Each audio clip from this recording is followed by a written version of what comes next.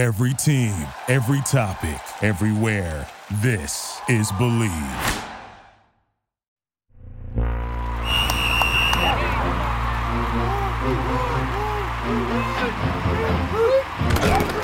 Hello and welcome to another edition of the Believe in Vanderbilt Football Podcast on the Believe Podcast Network, brought to you by betonline.ag. In the Music City, I'm Matt Perkins, and I'm joined once again by former Commodore offensive lineman and NFL veteran Ryan Seymour.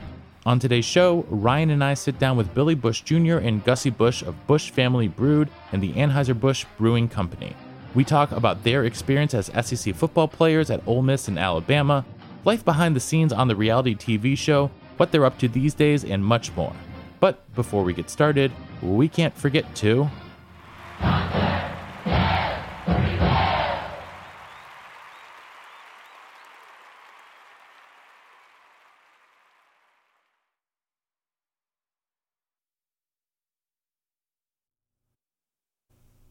Before we get into the show, we want to remind you guys that we are brought to you by betonline.ag. The NFL and college football seasons are in full swing, and while you may not be at the game this year, you can still be in on the action at BetOnline. This weekend, Vanderbilt is 16.5-point underdogs at home to Ole Miss. While Ole Miss has an explosive offense, their defense has not been quite up to snuff. So I'm going to tell you guys to take Vanderbilt plus 16.5. Go ahead to the bank with that one because I think that the Doors will be able to at least score some on the Rebs and keep it close. So no matter who your team is, from game spreads and totals to team, player, and coaching props, even betting on the election, BetOnline gives you more options to wager than anywhere else online. Plus, there's always the online casino as well. It never closes. So head on over to betonline.ag today to take advantage of all the great sign-up bonuses. Again, that's BetOnline and sign up today. All right, let's hop right into the show. We are back, and we have the honor to be joined by not one, but two of the brothers Bush, Billy and Gussie, here with us today. Guys, thanks so much for taking a little time out of your busy schedule to hang out with Ryan and myself. Nah, thank you guys. Honored to be here. Thank you for having us. It's been too long, guys. It's been at least a few years since I saw you guys in Dallas. Obviously, we've got a lot to catch up with tonight about what you guys have been up to.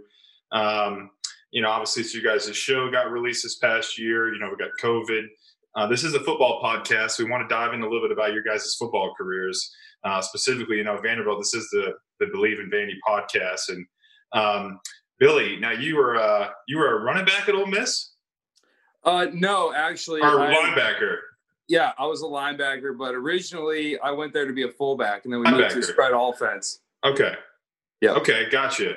I want to hear both of you guys a little bit about your early football careers. Like, were you guys highly recruited coming out of high school? What made you guys choose Alabama and Ole Miss?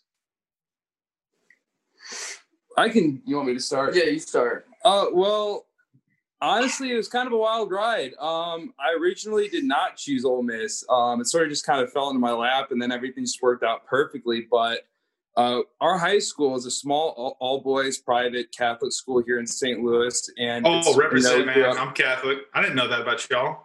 Yeah. We were actually taught by monks. It's built on a monastery. So the dudes in the robes and everything. Some even had those, because they came over from England, so a lot of them still had their English accent. So it kind of felt like Harry Potter. Is that Chaminade? Oh, my God. Yeah. Is it what? Chaminade, is that the school? No, we're like brother schools. It's called Priory. Oh, okay, cool. Yep. Yeah, very, very close in distance and pretty related to. And Billy, you're, I guess, what? How many years older than you than Gussie? Almost 4. Okay. So did you guys cross paths in high school? Were you a senior when he was a freshman, or? No, my freshman year, he already left to college. He graduated when I was in high school. Okay, gotcha. Yeah. I didn't know if you guys played together or if you crossed paths at all. And did both of you guys play all 4 years in high school? Yes, definitely. Okay, gotcha. Yeah, and so you guys have always played football. Yeah. Big football family. Our dad played at Mizzou. Actually went to the same high school, so that's why we went to our high school, is because our dad went there. Cool. Yeah. I didn't mean to cut you off, Gussie. You saying if you were playing as a freshman, what'd you say? No, I was saying if me and Billy would have crossed paths playing in high school, I'd have to show him how it's done as a freshman. He would have won. Yeah, what position? In what position did you play, Gus? I played linebacker and safety. Okay, so both Started a off as a family of quarterback. linebackers. Started off as a QB. In eighth grade, Were you I like was sunshine out there from? Were you like sunshine out there from like Remember the Titans? Oh, shit. Yeah. He grew it out and everything. Those were the glory days. I was just slinging that ball. 8th grade, 9th grade. I played a little bit of JV quarterback, and then I said, "Nah, screw this." I was running the ball. I was inspired by Tim Tebow when I was in high school, so I was always just keeping it and running it myself. I came to college as a defensive end, and I was like, "Oh, the one thing I want to do when I'm in the SEC is I want to sack Tim Tebow." That was like my number one goal. I used to tell my mom all the time. I was like, "Mom, I'm gonna go to Vandy. We're gonna play Florida, once a year, and I'm gonna sack Tim Tebow." That was like my goal and my dream when I first got to college. And then it wasn't shortly after of my first year where they were like, "Yeah, you're a little bit too slow. You're a little bit. We're gonna go ahead and move you to the other side of the ball. We think you're gonna be better there." So it was only about 6 months until I got moved over to offense. So, but it's the best thing that ever happened to me. I didn't have to pursue the ball or like chase down the ball after it was thrown. Yeah. So that was like a blessing. They were like, "Oh yeah, and you can gain 30, 40 pounds. Just don't go too crazy." But that didn't happen either. So you got to enjoy some food in Nashville. That's it. Yeah, man. Oh, yeah. Now, you guys have come to Nashville a few times, although we haven't been able to cross paths. What'd you guys think of Nashville? I love Nashville. I actually went there for the Music City Bowl my junior year, and that was a blast. I mean, just going out with the team in Nashville, just living it up in Nash Vegas, man. Did you guys stay at the Gaylord and like do the whole like river float and stuff on the ferry on the General Jackson? Yeah, we did that whole deal. Yeah, that's a sweet hotel. Yeah, it's huge. Obviously, there's Gaylords all over the country. I mean, they've got one in Dallas also, but yeah, we stayed at the Gaylord, took the boat from downtown, got dropped off. Like, you guys got to see the whole Broadway deal, and it was a lot of fun. It was especially fun for us. I mean, we didn't have to travel, obviously, being in the state, being there in Nashville. So that was kind of nice. We didn't have to travel super far, but we still got to kind of enjoy, at least a change of scenery, being with the other teams that we were playing against and that kind of stuff. But yeah, so okay, so you guys talk to me a little bit about your football experiences in college. So you guys were both linebackers, it sounded like, in high school. Were you guys highly recruited, like coming out of high school, or what was that kind of process like? So for me, I was recruited since we went to such a small, highly academic school. The original plan was to go to a college that I wouldn't have gotten into based off of grades alone, and I was going to use football to really help, push that and get in. Absolutely. Yeah. It did the same thing, brother. It did the same thing. Right on. Yeah. So I was looking at, the smaller liberal arts colleges, the 1AA tier, and I was recruited by a lot of those, from the Ivy League, Pioneer Football League, Patriot Football League. I was actually really digging University of San Diego from the Pioneer Football League and talked to them a lot. Cool. Yeah, but for all the wrong reasons, just because I fell in love with the campus and it was like a 5-star resort. But nothing wrong with that. No, yeah, definitely not. But then everything started changing for me, especially after I had an awesome senior year where we almost went to state. Lost in like the fourth quarter, basically the final minute of the semifinals. And I had an awesome season. I started getting attention from bigger schools. And I grew up, listening to our dad's, hair standing stories about playing at Mizzou and just those big roaring crowd moments and just the stuff that gives you goosebumps. And I was like, man, you're not really going to get that from a small, highly academic school that doesn't care so much about football. And so that's when I realized super last minute that I wanted to experience that and I wanted to feel that for myself and live that.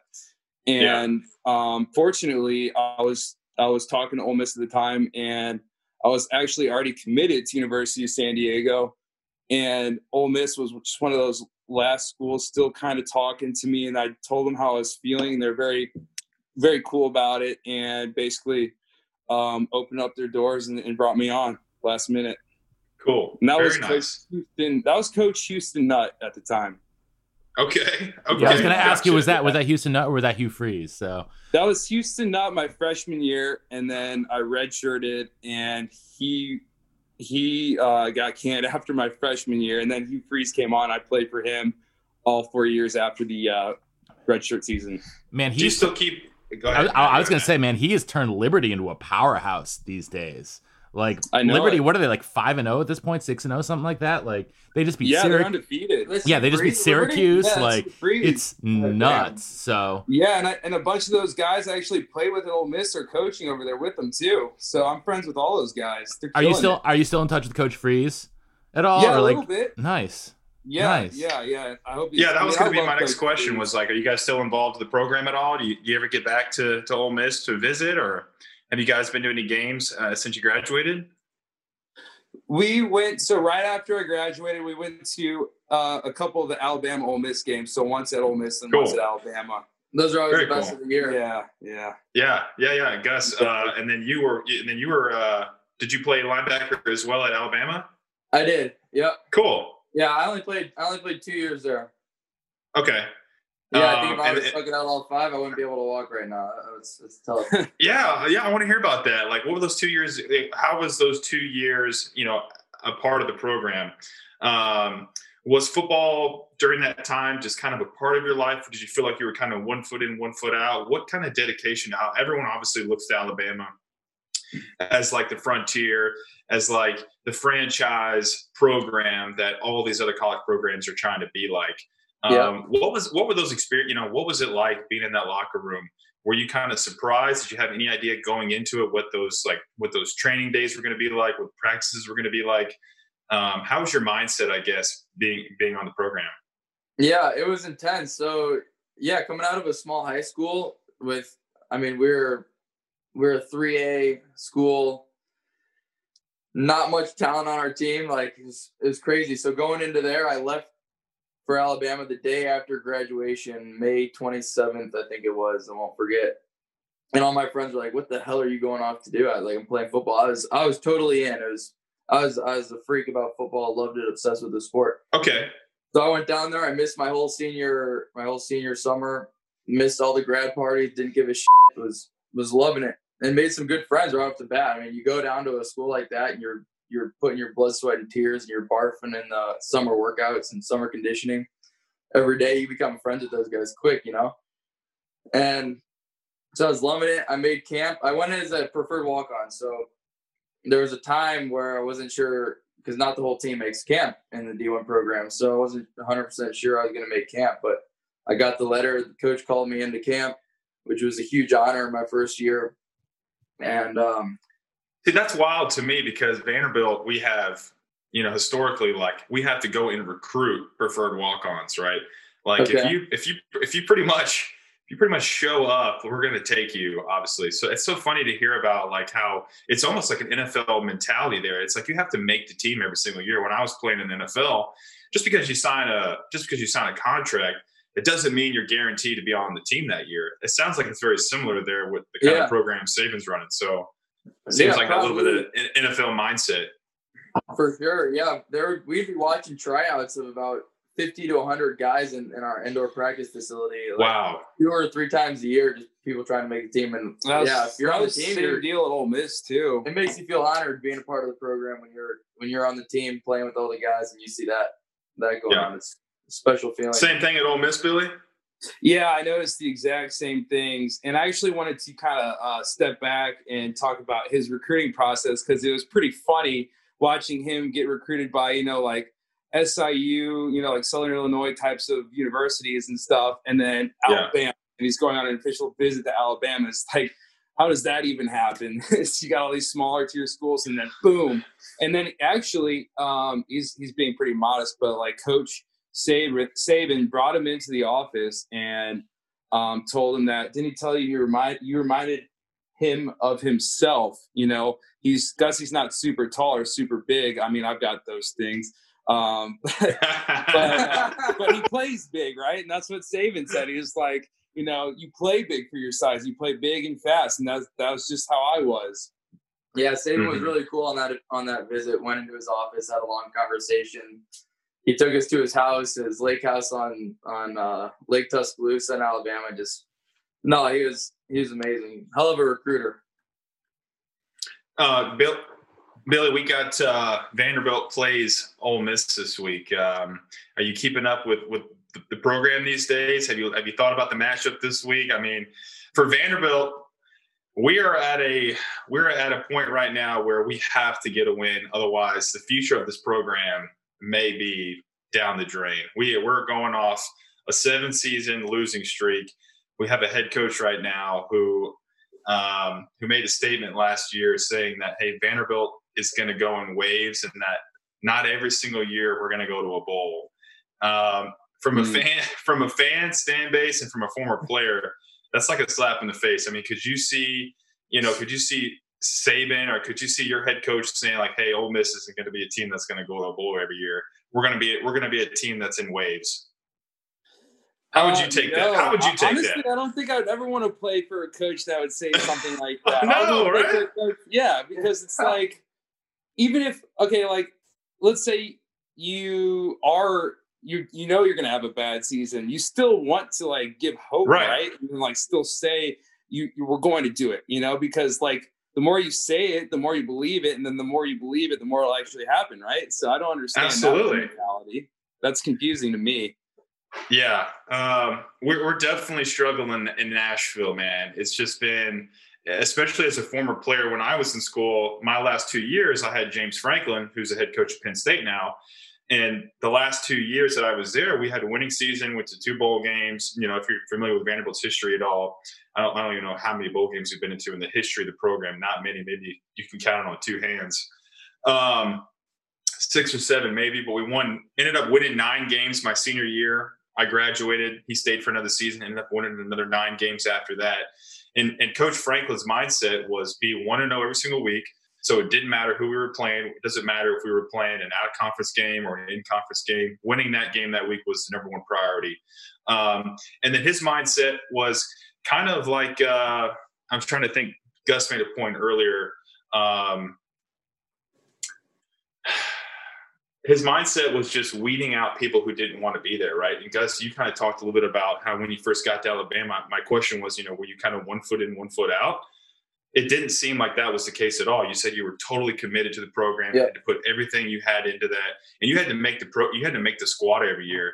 And Franklin kind of had that same mindset. Like he wanted to completely weed out of the program that anyone that didn't want to be there and wasn't willing to put every single thing that they had into it.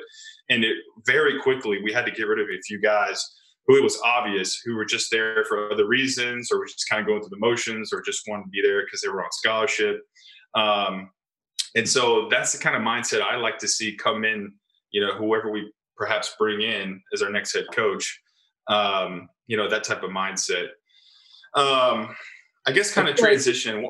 Yeah, go ahead. I was just going to say, I feel like if you want to play in the SEC, you have that mindset, the second you have that mindset of 1 foot in, 1 foot out in the SEC, you're done. I mean, right? That's the second your can't. mind fits you. I mean, it's way too demanding. It's insane. Well, absolutely not. And one of the things I was going to ask you, Billy, is have you gotten a chance to like meet Lane Kiffin at all? Like, what do you think about him being the new coach at Ole Miss? Like, obviously, Billy, I don't know if he was on the staff while you were at Alabama at all, but have you had a chance to either meet or talk with Coach Kiffin? So I haven't met or spoken with Coach Kiffin, but I did play for his brother Chris Kiffin when he was the defensive line coach. Okay, under Keith Breeze. I need to interject. I met Chris Kiffin on a flight going from LA to Nashville in 2012, I want to say. And we were on a flight going from LA to Nashville because I was living in LA and my now wife was living in Nashville at the time. And he was and he was flying back to Nashville from like a recruiting trip out to LA because it was like where he had to connect to get to Oxford. And someone died on the plane while we were flying. And we had to make an emergency stop in Kansas City. And because it was an old man and he passed.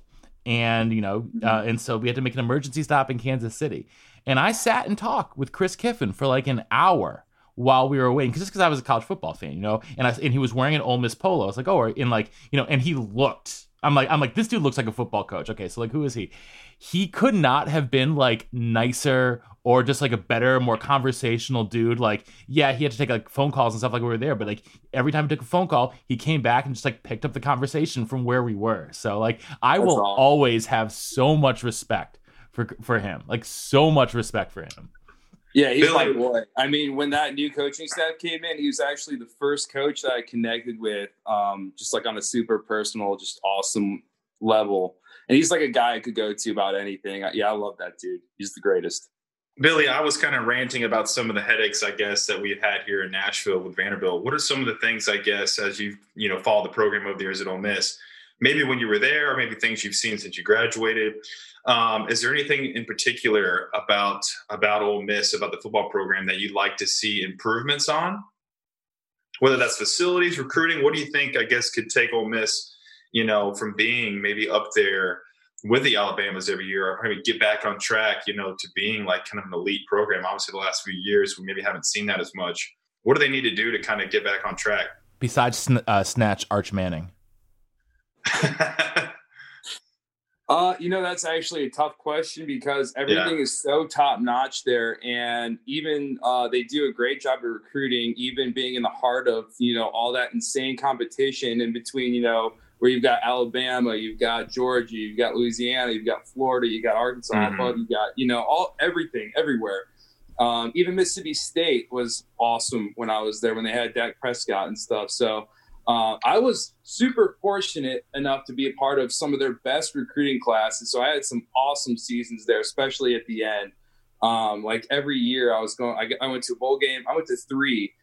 So my sophomore year was, like one of the lower ones. Then it got better, and then it got really good. I got to, my last one was the Peach Bowl, which is New Year's, what is it called? Top 8. So just to go from, like that was awesome.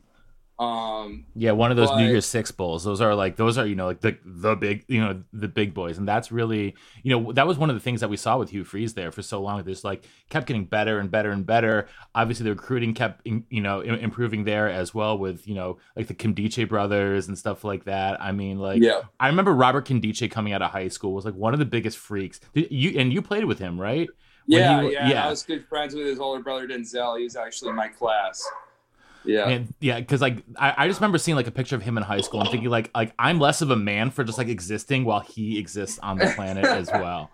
So, but actually, Gussie, I want to ask you about sort of that walk-on thing at Alabama because a couple months ago on the podcast, I had Mac Hereford, who was a walk-on wide receiver at Alabama and is now a grad transfer actually at Vanderbilt.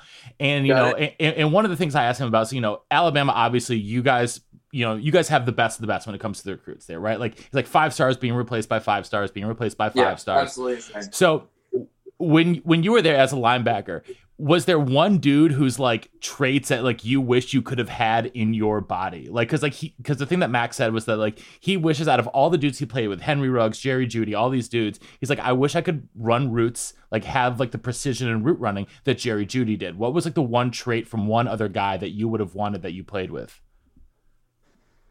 Let's see. There was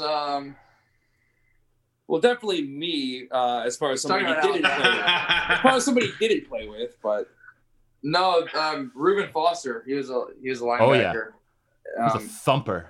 He's a grade above me. Yeah, that guy, the toughness and the skill level that guy had was absolutely insane. He was strong, fast, loved to hit, freak of nature.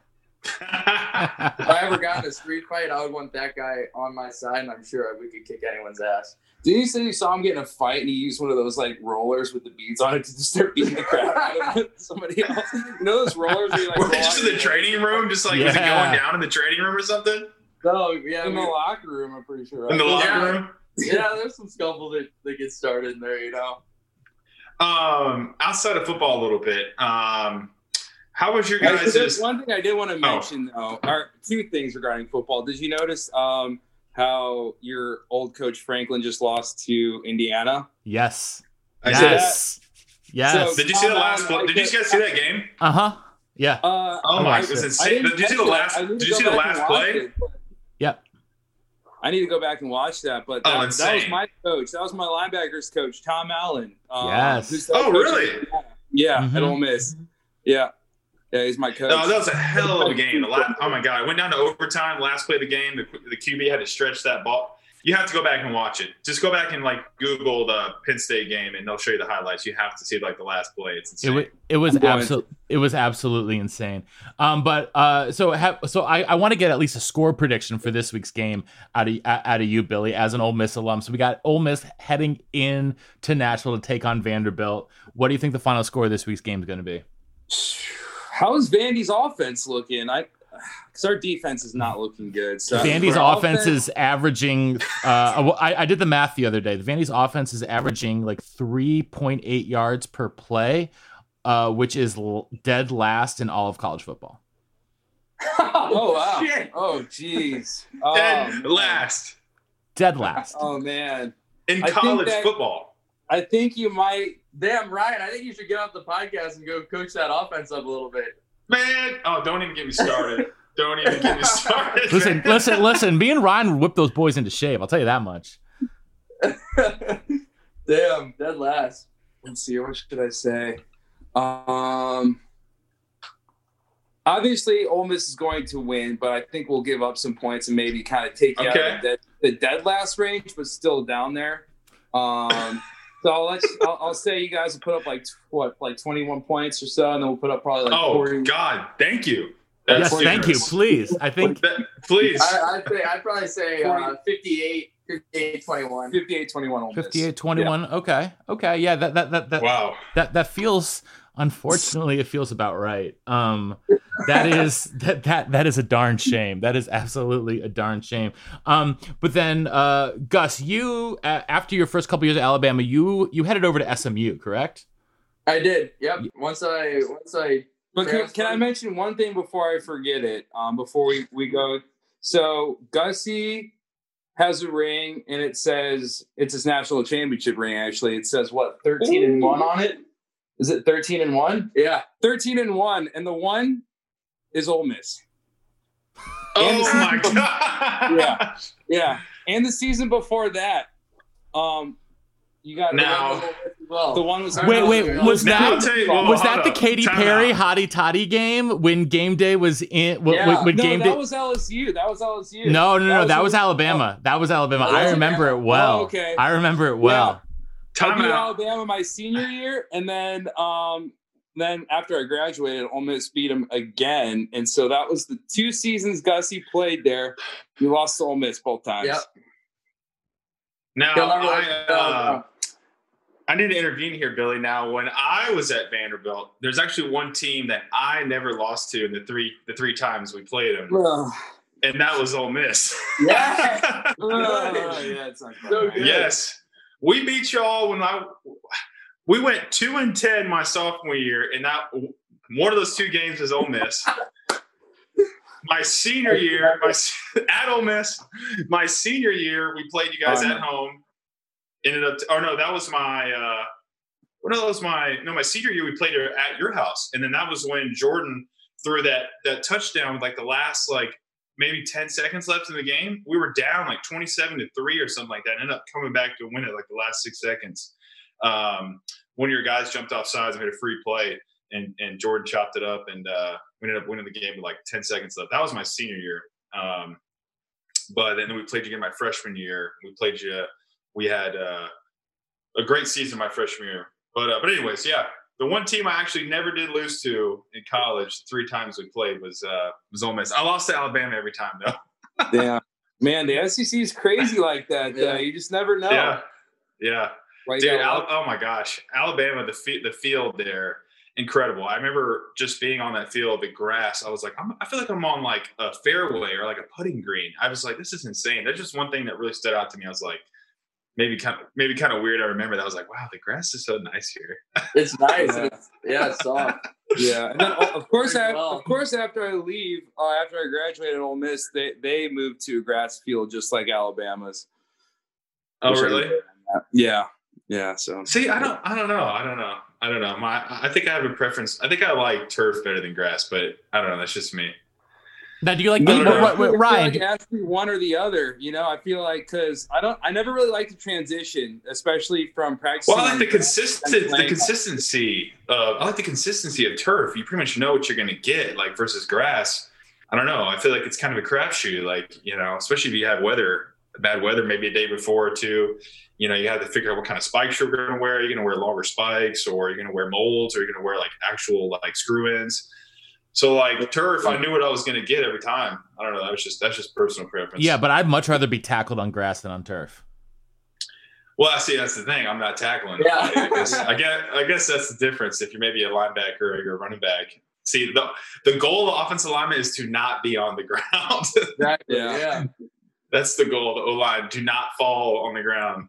So see, that's where it helps for a linebacker on the grass, in like a wet type of day where it's all slippery and stuff, and you got the big guys slipping around. I like that. I guess that makes sense. It depends what position you play, I guess. Yeah. Okay, so still got a lot to cover. I want to talk a little bit about still being in college. I wanted to talk about, I guess, some of the one of the questions I had was, being a member of the Bush family. Obviously, you guys have a long lineage, and obviously anyone that has ever drinking a beer obviously can look on there and see AB.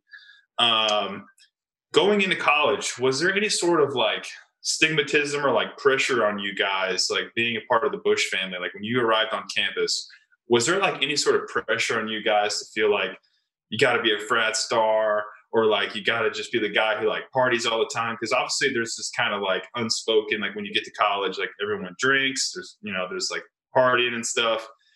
Did you guys feel like you had that kind of pressure when you stepped on campus, or like maybe not even in college when you guys go anywhere? Do you kind of feel like, people like expect to be like, oh, these guys party or something, Yeah.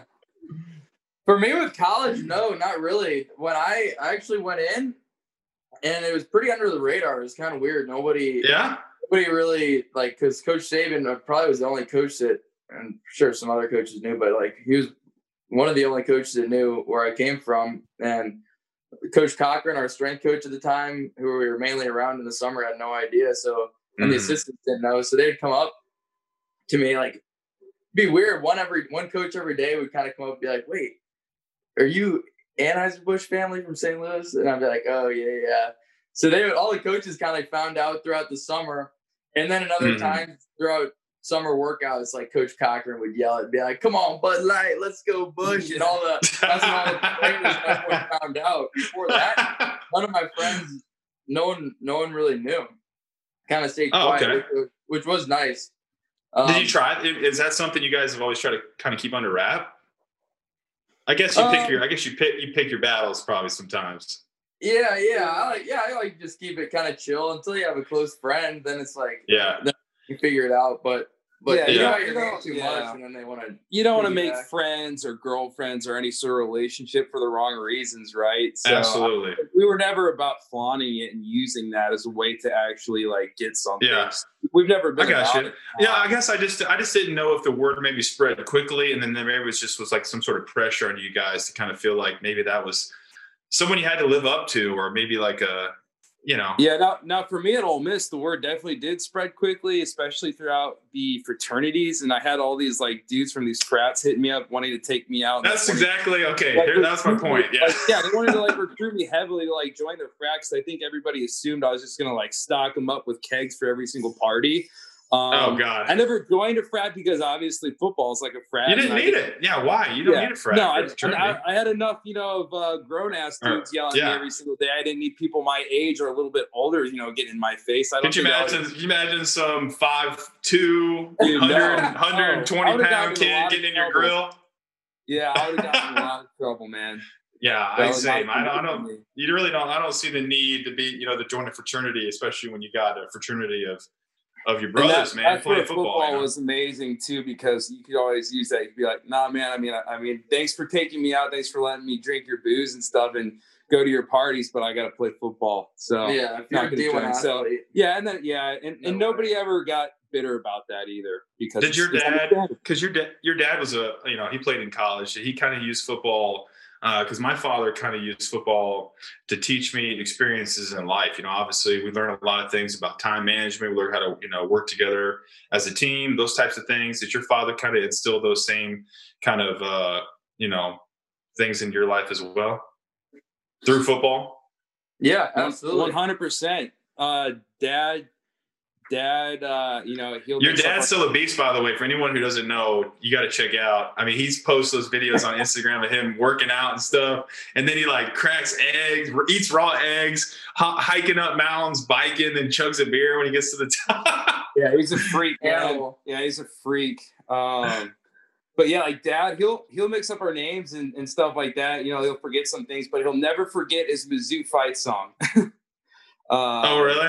Yeah. So he's definitely used football to teach us life lessons, and we just grew up on those, those stories, those experiences, and lived it through them, and then eventually got to experience it for ourselves. And I don't know about you, but the second I got, my first kickoff in, and I was just like, damn, Dad was always right. This is amazing. It's worth all that, putting all of that, time and energy and everything into. Just for those with all the research and stuff going on nowadays, obviously we're more connected than ever, and all this data showing the concussions and those sort of illnesses that I guess could come afterwards of playing. With all that, or if you guys had kids with that information, would you still let your kids play football? I am only. It's up to them, honestly. I want them to decide for themselves. I'm not going to force them to do anything they don't want to do.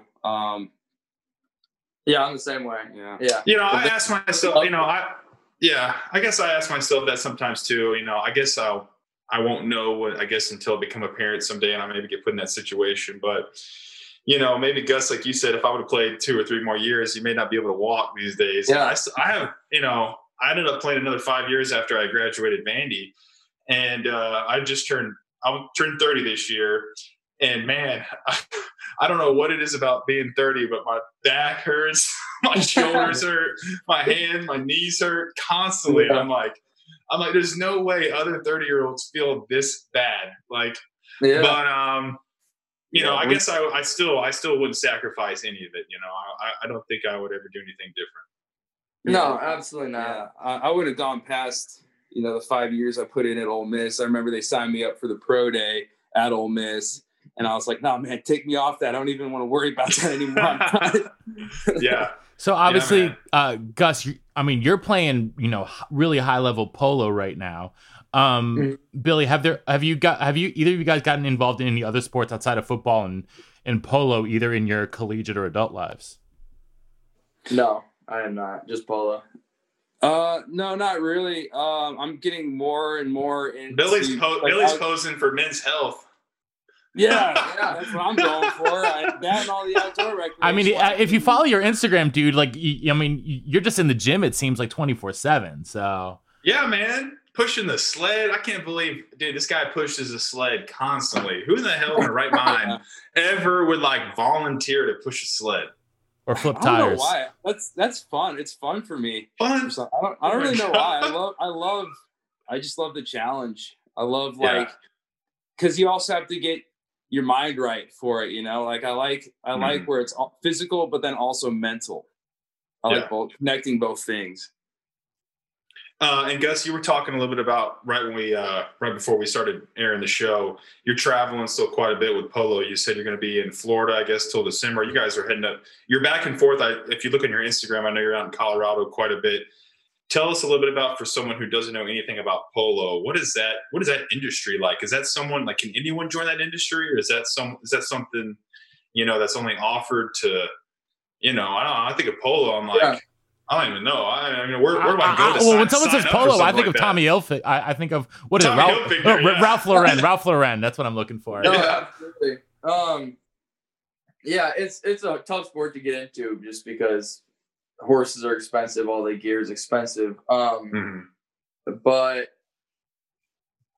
But yeah, How'd you get into it? Just riding horses your whole life, or? And that's how most people get into it, because their families play, and it's the biggest in Argentina. In Argentina, polo is like kind of like NFL to America. It's like soccer there, and then rugby polo.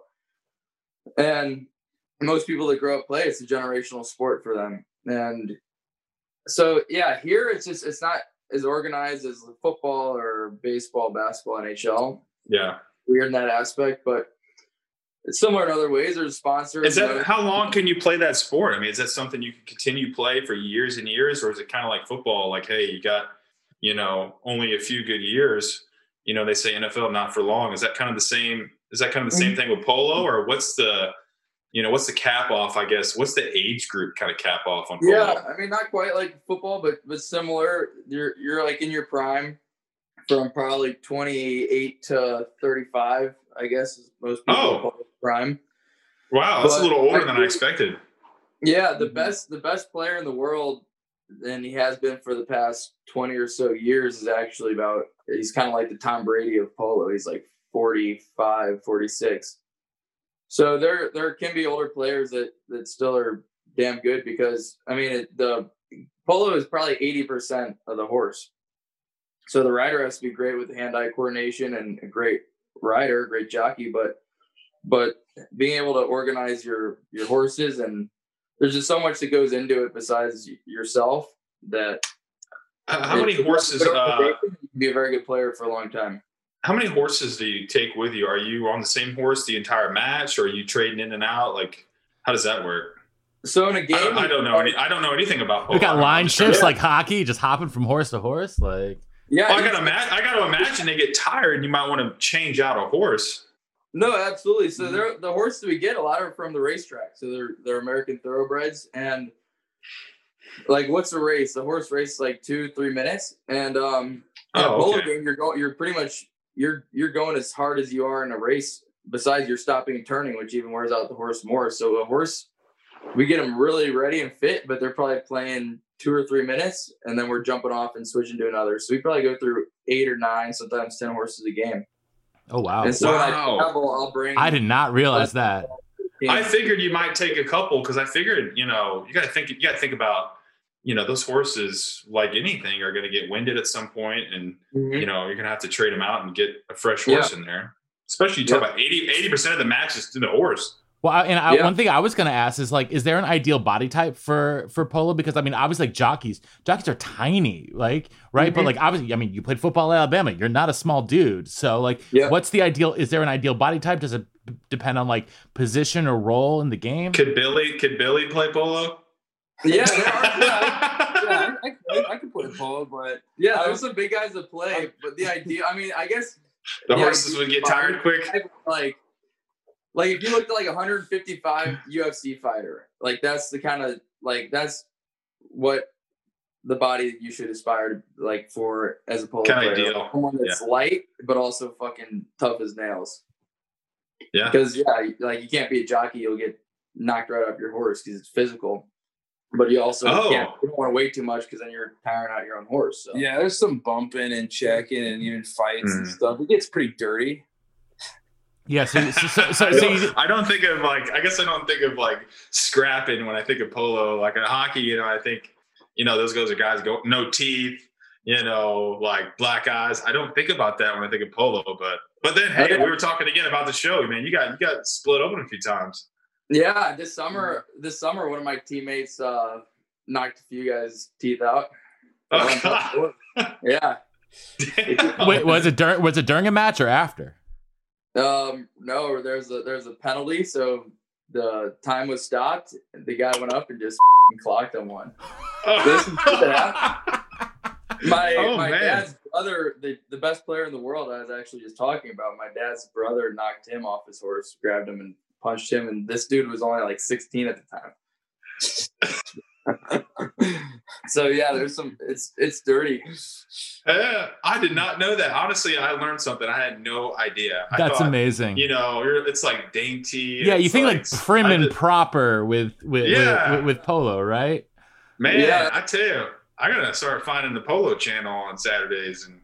Exactly. Yeah, it gets rough. Oh, that's amazing. So one thing I want to ask, okay, so like how do you guys know each other? Like seriously, like this it's so random. Partying in Dallas. Well, man. it's not like you guys really Beers played on against Sunday. each other. It's not like there. So I need to know the backstory of how y'all met. Well, I don't know. I first of all, let me interrupt. I'll just say that Gussie and Billy, we've always just kind of had this like unspoken like, hey man, I'm gonna root for you, and you're gonna root for me. Like I like all their, they like all my. You know, we used to like kind of kick it a little bit in Dallas. But how I met them, I was with the Cowboys at the time, and you know, a few days a week, us and some other players would be out in downtown Dallas. I lived up in Frisco and Plano area, and so we would travel down to Dallas and go out and stuff. And I forget who it was. One of the guys on the team had been there for a while, and I had some, I guess, friends that lived in Dallas, because most of the time, like when you first get on a team in the NFL, the only guys you know in that city are normally the guys you play with, right? You spend like 90% of your time with the guys who you're working with, who you're playing with. So you don't typically know a whole lot of people in like a strange town. Like I didn't really know anybody in Dallas. So 90% of the time you're spending all of your time with other players. And so I forget who it was. I don't know who it was that introduced us, but we were just kind of out one night, and I forget where we were, at that 2-story bar or something like downtown Dallas. And someone introduced us, and I don't know, I guess what happened ever since then, we just kind of maybe connected, exchanged numbers. I remember y'all taking me like y'all's cousins, like nightclub or something. And like, we went to dinner a few times. I don't know. That was a long time ago. I guess maybe they can talk about it a little bit better than I can. I don't know. Yeah, it was a while back. Yeah. I think all I remember is you were surrounded by all the girls, so I wanted to come up and try to take them. Yeah. It sounds like Ryan. Sounds like Ryan. That's not how I remember it. I'm married now, guys, by the way. That's not how I remember it. I remember you guys were all the girls, and I said, hey, guys, you know, take it easy. You know, make sure you're being respectful. I think that's the way I remember it. I remember we were drinking beer all day, and then it started. It was about dinner time rolled around, and then somebody suggested grabbing a bite, and I was like, "That's a fucking great idea," because I had the beer munchies bad, and then I think we all ate it like True Lux and got a big seafood tower, and I was like, yeah, going to grab a bite with some wine. Yeah, we just best thing in the world. Go to town. Oh yeah, I was with a buddy Emmett. You know, you guys know Emmett. Oh yeah. It was us four. We all ate that night, I'm pretty sure. Yeah, hell yeah, man. Great. Dude, Yeah. yes. Well, we were with another offensive line buddy of mine him and I actually were together in New York, and then he ended up in Dallas, and then I ended up in Dallas, and then he left Dallas and ended up going to play with Detroit. But yeah, me and Emmett, 6'7", 320 pounds, just humongous guy. But you know, that was the norm for us, man. We were going out, you know, we were going to what's that sushi restaurant in downtown Dallas? What's a really good sushi restaurant down there? Nobu? Like Nobu. Oh, Dude, we were going. No, Nobu. Nobu. Okay.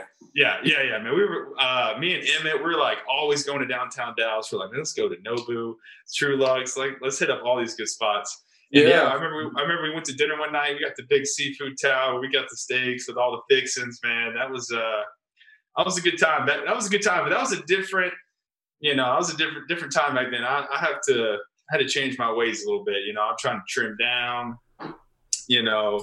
Oh, hey, Mom. My mom's in town visiting. Hey, Mrs. Seymour. What's up? Anyways, that was a different time. Now I had to trim down a little bit. Where's you know, the meatloaf? maybe. What's that? Oh, the meatloaf. Mom, we want the meatloaf. So, all right. Let's transition out of that. You're looking good. You really trimmed down. You're looking good. No, like so now I want to hear y'all. Oh, yeah. Now I need to know bit. y'all's best story going out with Ryan. Because I know you got. I remember that. I remember y'all's cousins nightclub or wherever we were at. What was it? Am I saying that right? Didn't y'all have a cousin or something that had like a nightclub in Dallas? Yeah, and they just let us do whatever we wanted there. We could go behind the bar and pull bottles and stuff, and like even keep it open after it closed. And we could get in some trouble there. Great spot. Yeah, I definitely remember a few nights being there. I don't know, what was it called? I'm surprised you remember them, Ryan. What was it called? The Eberhard. It's called I don't the even know if I can- Eberhard, which is It's the name of our great-great-grandfather, Adolphus Busch, who founded Budweiser, his father-in-law, Eberhard Anheuser. Okay, gotcha. Yeah, that was some good time. Speaking of the family lineage, how were you obviously, I'm sure a lot of people know about your guys' show that came out this past year, the Busch Family Brood. Did someone approach you guys about that, or how did that kind of all get started? Well, we've been approached about it a lot, even ever since we were little kids, and our parents always passed on it, especially when we were younger.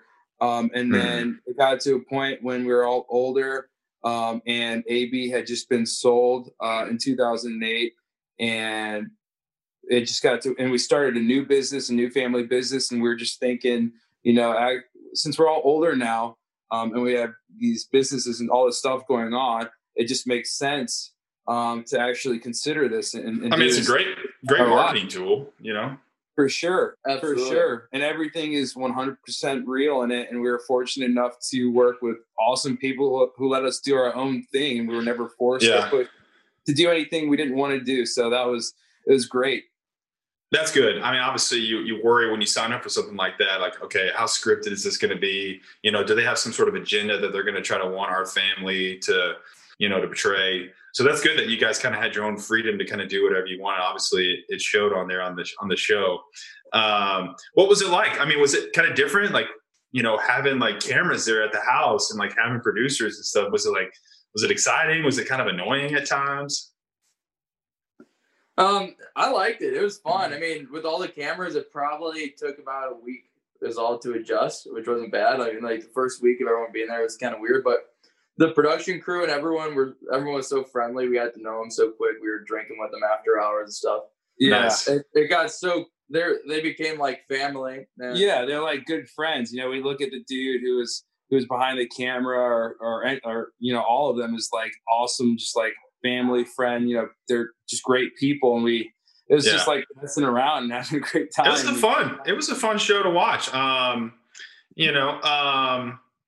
And so after the season, after how long I guess after shooting did the show air? What was it? A few months. Yeah. It took several months. Pretty quick. Yeah. So pretty quick then. Yeah. And then I guess how did you guys leave off with the producers? I mean, have you guys talked about maybe a season 2? I mean, is that like obviously COVID would have gotten obviously COVID's going to get in the way of that for sure. Have other networks reached out to you? Like, has that kind of like snowballed into other things for you and your family, or you individually? Well, right. Yeah. COVID definitely got in the way and slowed things up, but we're in the talks of doing another season with MTV. Awesome. Yeah. Cool. Nothing's guaranteed yet. We don't have anything locked down, but is that something? But that's something you guys would be interested in doing, though. Definitely. Especially now that we understand the direction and what they want from us and stuff. A lot of the challenge with this first season was just trying to, really breathe life into this show and find direction and just really what they want. And so it's all totally clear now, which is awesome. So I feel like you guys the green light will just be full steam ahead and super efficient. Have your guys' lives changed at all, I guess, after the show? I mean, I looked at your guys' social media followings. Those went through the roof. Did your lives change, I guess, at all after the show aired? Really not too much. Or just right back to the norm. Yeah. I mean, the show aired, and I kept playing polo during March aired, and I've just been doing the same thing. I mean, I've got some opportunities and stuff from the show and some partnerships and everything.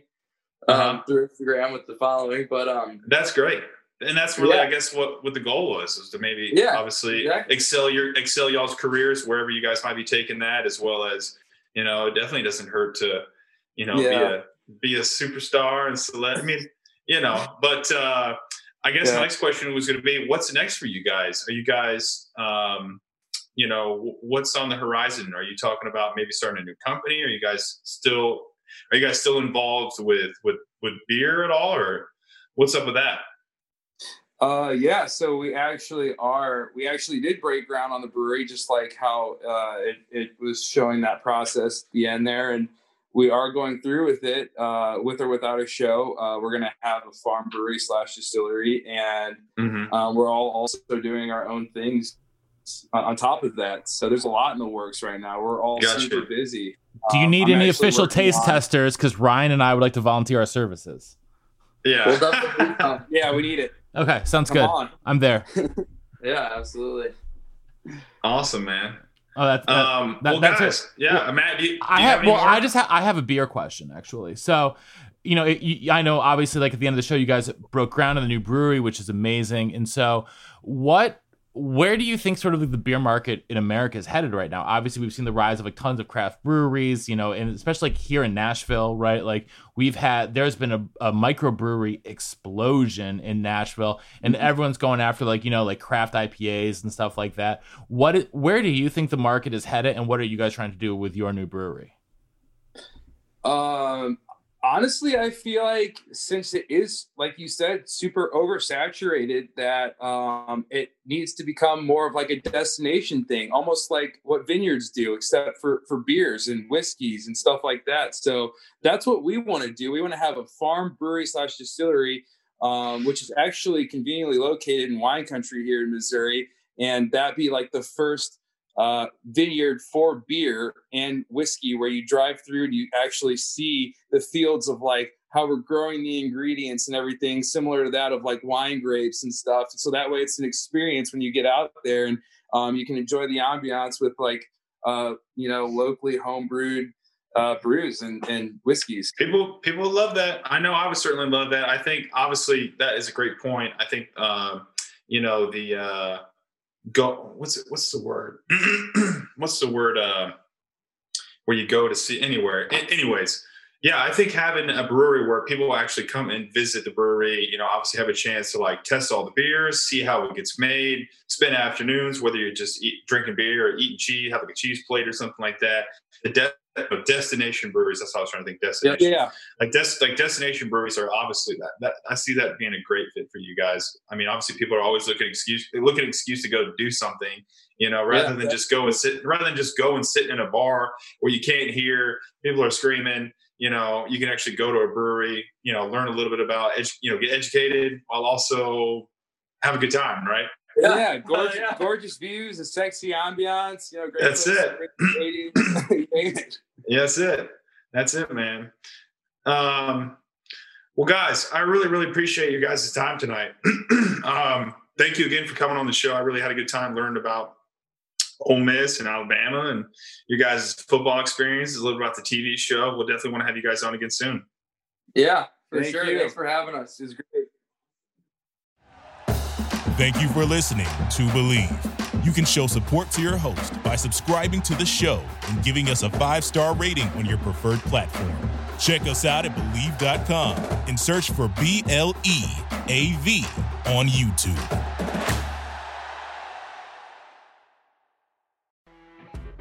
When you're listening to a true crime story that has an unbelievable plot twist that makes you stop in your tracks? That's what our podcast, People Are the Worst, brings you with each episode. I'm Rachel. And I'm Rebecca. We're identical twins who love true crime cases that make you say, didn't see that coming, and we hate the people responsible for them. Listen to People Are the Worst now on Apple, Spotify, or wherever you get your podcasts.